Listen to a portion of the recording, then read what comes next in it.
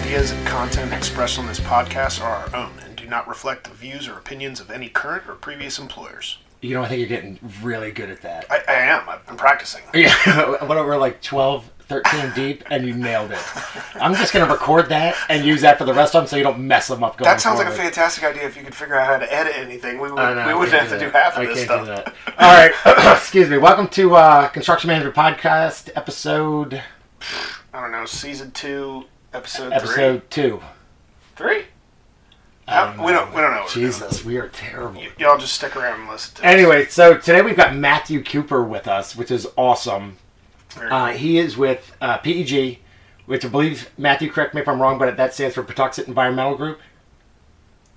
Originally, yes, when the company started 21 years ago, but these days it's just PEG LLC. I love it. PEG LLC. I love it. So we're actually going to talk. So we told all of our wonderful listeners that we were going to get a little more technical this season, which we are, and we're going to talk about something today that is near and dear to my heart, which is building science. Excuse me, which I feel is like the missing link in construction management training. You know, most companies spend their dollars training their construction managers or superintendents how to use scheduling software, you know, the ins and outs of concrete, roofing, flashing. So they spend their money kind of in an overall, like, these are the different pieces that go into this structure, but they never really talk about how that structure works, how the systems integrate together, how the thermal envelope works with the HVAC, and how all the different pieces go together, which is one of the reasons we brought Matthew on, is because he is an expert in the field of building science, has an amazing track record in it, and I think can really talk to us about the need and the necessity for that missing piece to be integrated into our construction management training.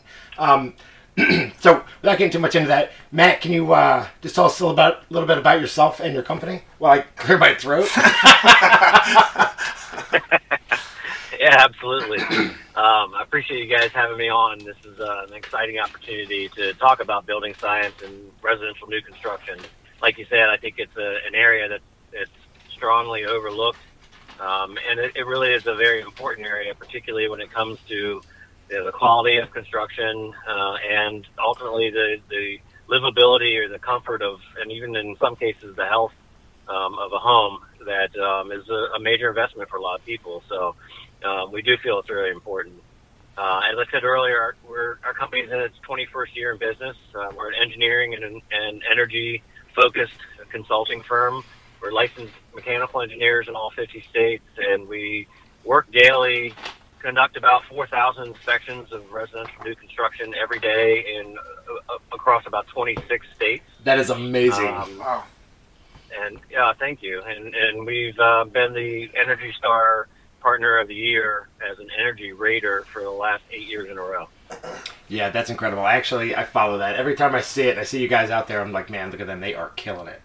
So that is super impressive. And, you know, full disclosure, I've had a chance to work directly with PEG, and I'm telling you, it's a great organization. Say, you worked in this industry, right? I did. I worked in this industry a few years ago, and PEG is definitely the leader in, you know, home energy and building science. They, I will say, it's a group of professionals, and it was a pleasure working with them, you know, briefly a few years ago. Anyway, so let's get into this. So let me back up a little bit. So, it's lost my train of thought. It's so rare that I give compliments. I don't know what to do afterwards. All right, so the first topic on the list was just building science in general and what the definition is. And I was just joking with Damien a second ago. I said, when I read this podcast, it sounds like this definition was something that Damien made up when he was writing this outline. It's to make us sound more lofty, man. More scholastic. Go ahead and read it. So basically, building science, right? It's the knowledge that focuses on the analysis of the physical phenomenon affecting buildings. Like an easy way to say that is essentially it's how weather and environment affect the functionality of a building or how a building works. Matthew, would you agree with that? Yeah, I mean, when we talk about building science, you know, to talk about it in its simplest form, it's how do we get the high performance buildings, residential new construction homes of today to function in the manner that they were intended to function, and to be able to provide the comfort and moisture control, et cetera, that buyers expect and deserve. Yeah. So, and moisture control, I will tell you, is probably the hottest topic in the construction industry from a builder's standpoint that I can... You mean in Virginia when it rains every single day for like 2 straight years? Right. I mean, Exactly. It's huge. We spend a lot of time talking about moisture control and really how to keep moisture out. But what we don't talk about is moisture migration, which is part of building science, or really thermodynamics, which is essentially how heat moves. So I'm going to get lofty again with Jason here. That's the second thing on the list. Yeah. So thermodynamics is a branch of physics that deals with the relationships between heat and other forms of energy. So essentially, hot goes to cold. If you can remember that, then you're good. And the same thing with moisture. I mean, we have spent so much time and energy trying to figure out how to keep moisture out of our homes and buildings that but one thing I don't ever remember talking about is how moisture moves, whether it's through air. So that's a big one. So let's kind of talk about the thermal envelope if we can, because you've got your roof system, your wall system, your exterior walls, whether it's your sheathing, and then you've got Tyvek or you've got zip wall or whatever you use on the outside of your building.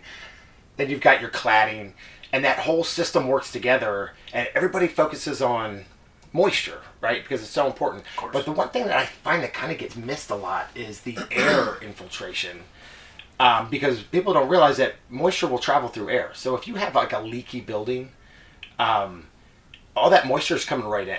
So I give you an example. You mean if it's not airtight? If it's not airtight. But, and Matthew, this is something that I've struggled with for years. We build these buildings so airtight that all of a sudden we have to introduce mechanical ventilation. So I'm like, maybe we don't build them so airtight and we don't need that mechanical ventilation. And I go back and forth with that. Go ahead.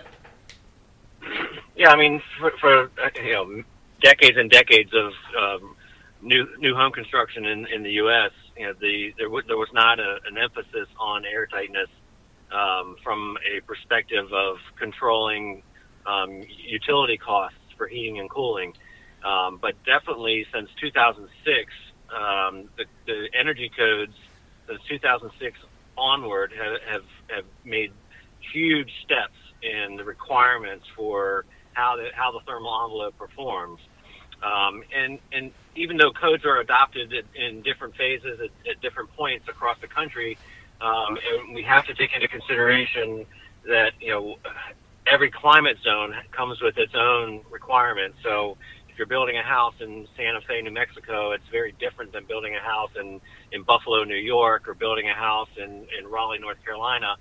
And when as you said, when you talk about thermal dynamics, for me, the simplest way to envision what you're talking about is that energy in any form always tries to reach equilibrium. So energy of anywhere there's a higher concentration of energy on one side of a physical structure to a lower concentration of energy on the other, they're going to try to equalize. And that really drives how we design and build the exterior envelope of our homes. Is what's the predominant condition for that part of the U.S. For the majority of the year. So that's why we have very different strategies for exterior envelope and where air barriers go, where vapor barriers go, where insulation goes, depending on are you a predominantly cooling climate or a predominantly heating climate, or like you said in Virginia, you're a mixed humid climate.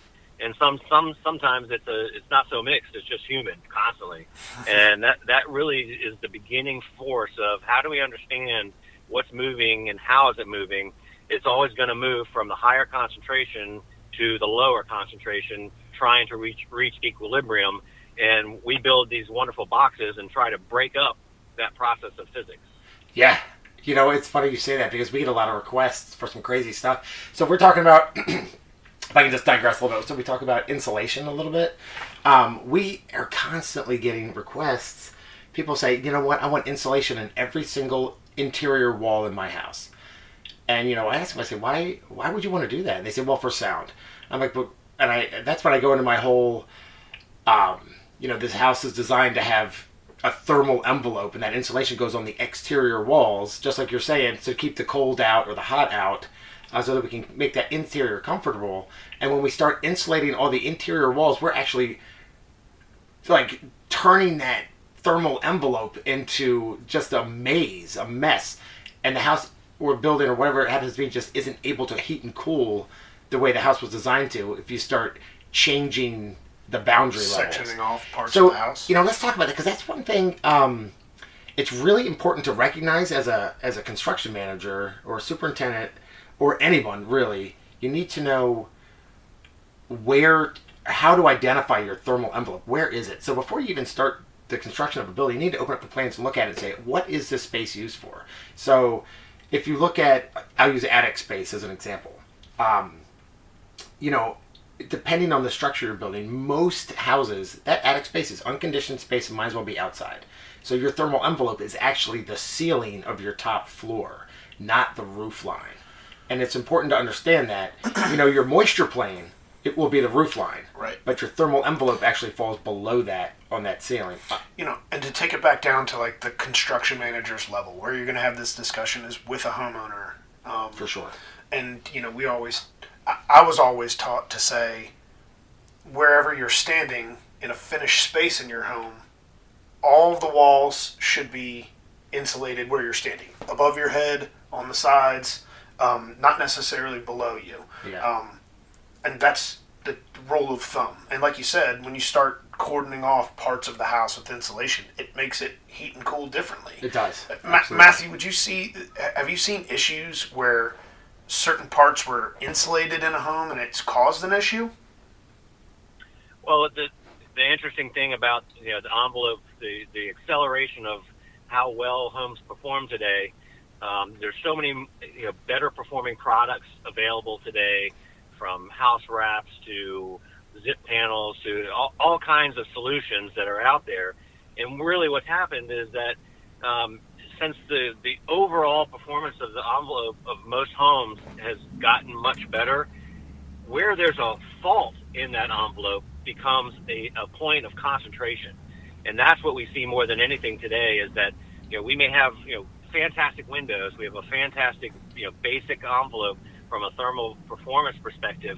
But if we miss something like bandboard insulation or air sealing at the bandboard, now where air is able to get in, it's going to come in at a much higher rate than it would have if the entire envelope was leaky. And that's really what happened. You know, our homes, when they were being built in the 40s, 50s, 60s, and even in the 70s, you know, air could get in wherever it wanted to. And so it didn't concentrate. But now, since the envelopes perform so well, where it gets in at a high rate, and it brings moisture with it, brings temperature with it, and that's where we end up with, you know, in a lot of parts of the country, we have sweating ducts where, you know, we run a bulkhead around the perimeter of a room, and the ductwork is inside that bulkhead, and maybe, you know, nobody remembered to insulate on the back side of where that chase is or where that bulkhead is. So that's where the most air gets in, and it comes right into contact with the ductwork, which is either hot or cold, and that causes duct sweating.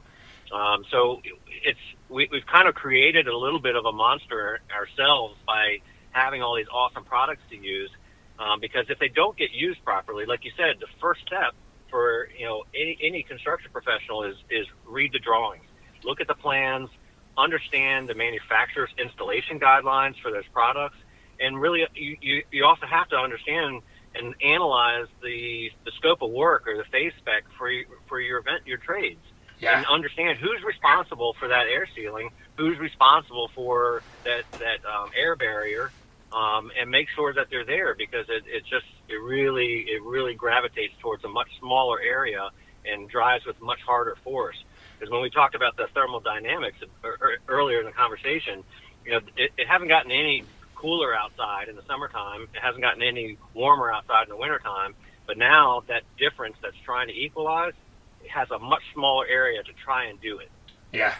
So you're basically saying if you have a very tight home with one void, it will exchange cold air, let's say, in the wintertime into your house much faster than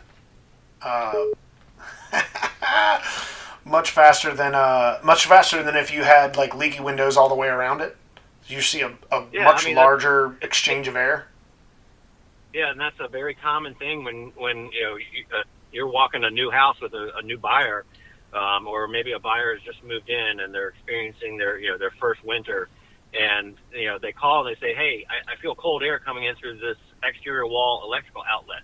I thought you said my home was an energy efficient home, and maybe the blower door numbers for testing the air infiltration of the house are fantastic. They meet every standard, but where the air is getting in, it's going to come in through the path of least resistance, and often it's something as simple as an exterior wall electrical socket and the outlet, and the homeowner feels it, and suddenly they question in their mind, is my house really energy efficient? Right. When it's a very small amount of air, but it's very noticeable.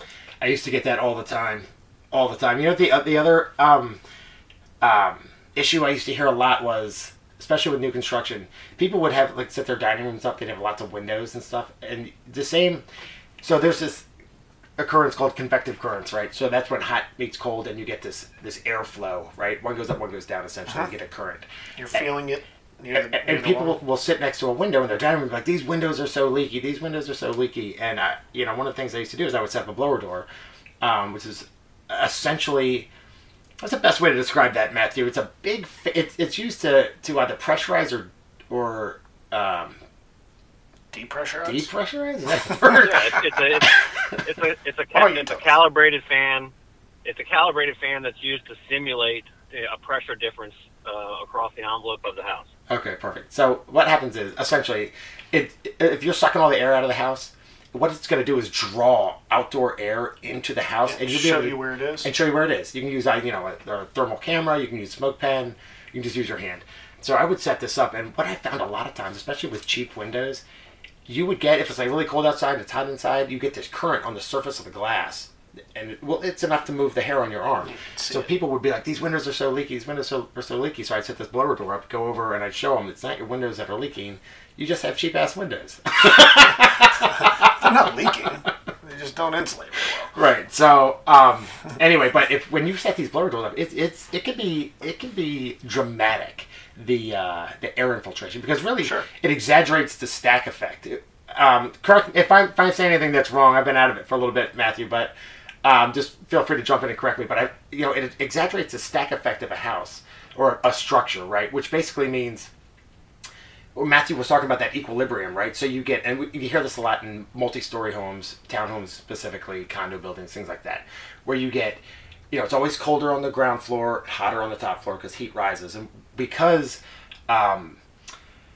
we've got this phenomenon where hot always goes to cold, so you get this air that comes in low and it goes up high, and it accumulates up there. When you're walking up a flight of stairs in like a 3 or 4 story building, you can actually feel that equilibrium point as you walk through it in most houses. But that blower door, and one of the things it does is it exaggerates that effect in a house. Yeah. Well, I mean, we're also digging a hole and building the first floor of the house underground, essentially. Yeah. So that's naturally going to be cooler in the winter, or cooler. It's going to be cooler all the time, right? How Matthew? How do you see like correction of issues when you hear the age-old "my basement is cold and my attic is hot"? Well, we look at a kind of a simple explanation. Is in any structure you have planned airflow and you may have unplanned airflow, and here again, when we've built a really awesome performing envelope, in a lot of cases, our HVAC systems design and selection are not keeping up to speed with the envelope performance and the way that we're building homes. A lot of builders are panelized, or they're completely off-site built, or they're using advanced framing that really allows for quality insulation all the way into corners of a home, called a California corner. So we've got really well-performing envelopes, and in a lot of cases, unfortunately, the HVAC industry hasn't caught up. And, we're still doing things like putting registers out at the perimeter to wash windows, when today's windows don't need to be washed because they have excellent UV performance. When we have unplanned airflow, often it can be because, some parts of the country like to use centralized returns with jump ducts or undercut doors or transfer grills. Other places in the country, the contractors, they're typically going to run a return to every room. We try to focus on a kind of a combined strategy where we've got some traditional installation guidelines with some what we call compact design, where we're using better quality registers that actually mix air in the room, and we do a combination of centralized return with ducted return to a master suite. And often, that highest room or that highest part of the house tends to be where we often put things like the master suite.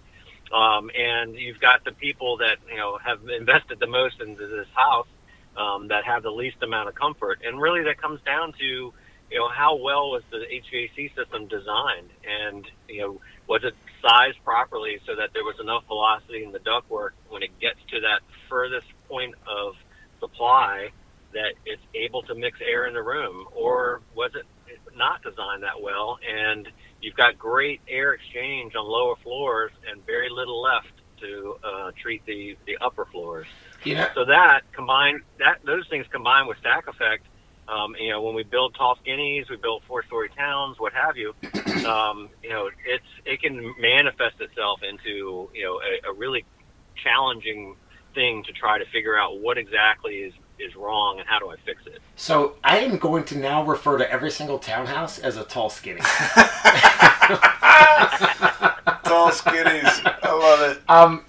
It's funny, and I will tell you, Matt, I think it's through the EPA and all the information, BPI, ResNet, all these organizations that are out there, and they're educating people about building science. I'll give you a great example. You were talking about the comfort.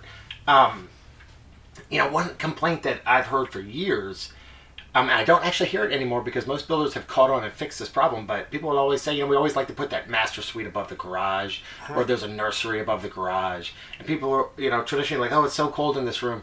And traditionally I would always say, well, yeah, you've got 1, 2, 3, 4, 5 exterior walls on this, in this room. It's going to be colder. But through, education on insulation and air sealing and HVAC design, you're finding that now the ceilings of those garages we're using products like spray foam, which does both insulate and air seal at the same time. Right. And it really, you take that and you combine that with a better HVAC design, and all of a sudden those rooms are as comfortable as the rest of the rooms. And most of the time when you have that complaint, the air seal is the issue. For sure. Because it's always insulated. Yep. It's insulated. That's inspected. But the small areas that were missed is usually what causes the problem. I'll tell you, air sealing can cause or lack of air sealing and airflow can cause just horrible problems. I've heard of builders that have had to, rip out the top floor of, multiple townhomes, tall skinnies, because of condensation collecting in the attic because there's not enough ventilation in like a flat roof. And you get that condensation and it literally turns that ceiling to mush. Yeah. And, mold starts to form and all kinds of problems.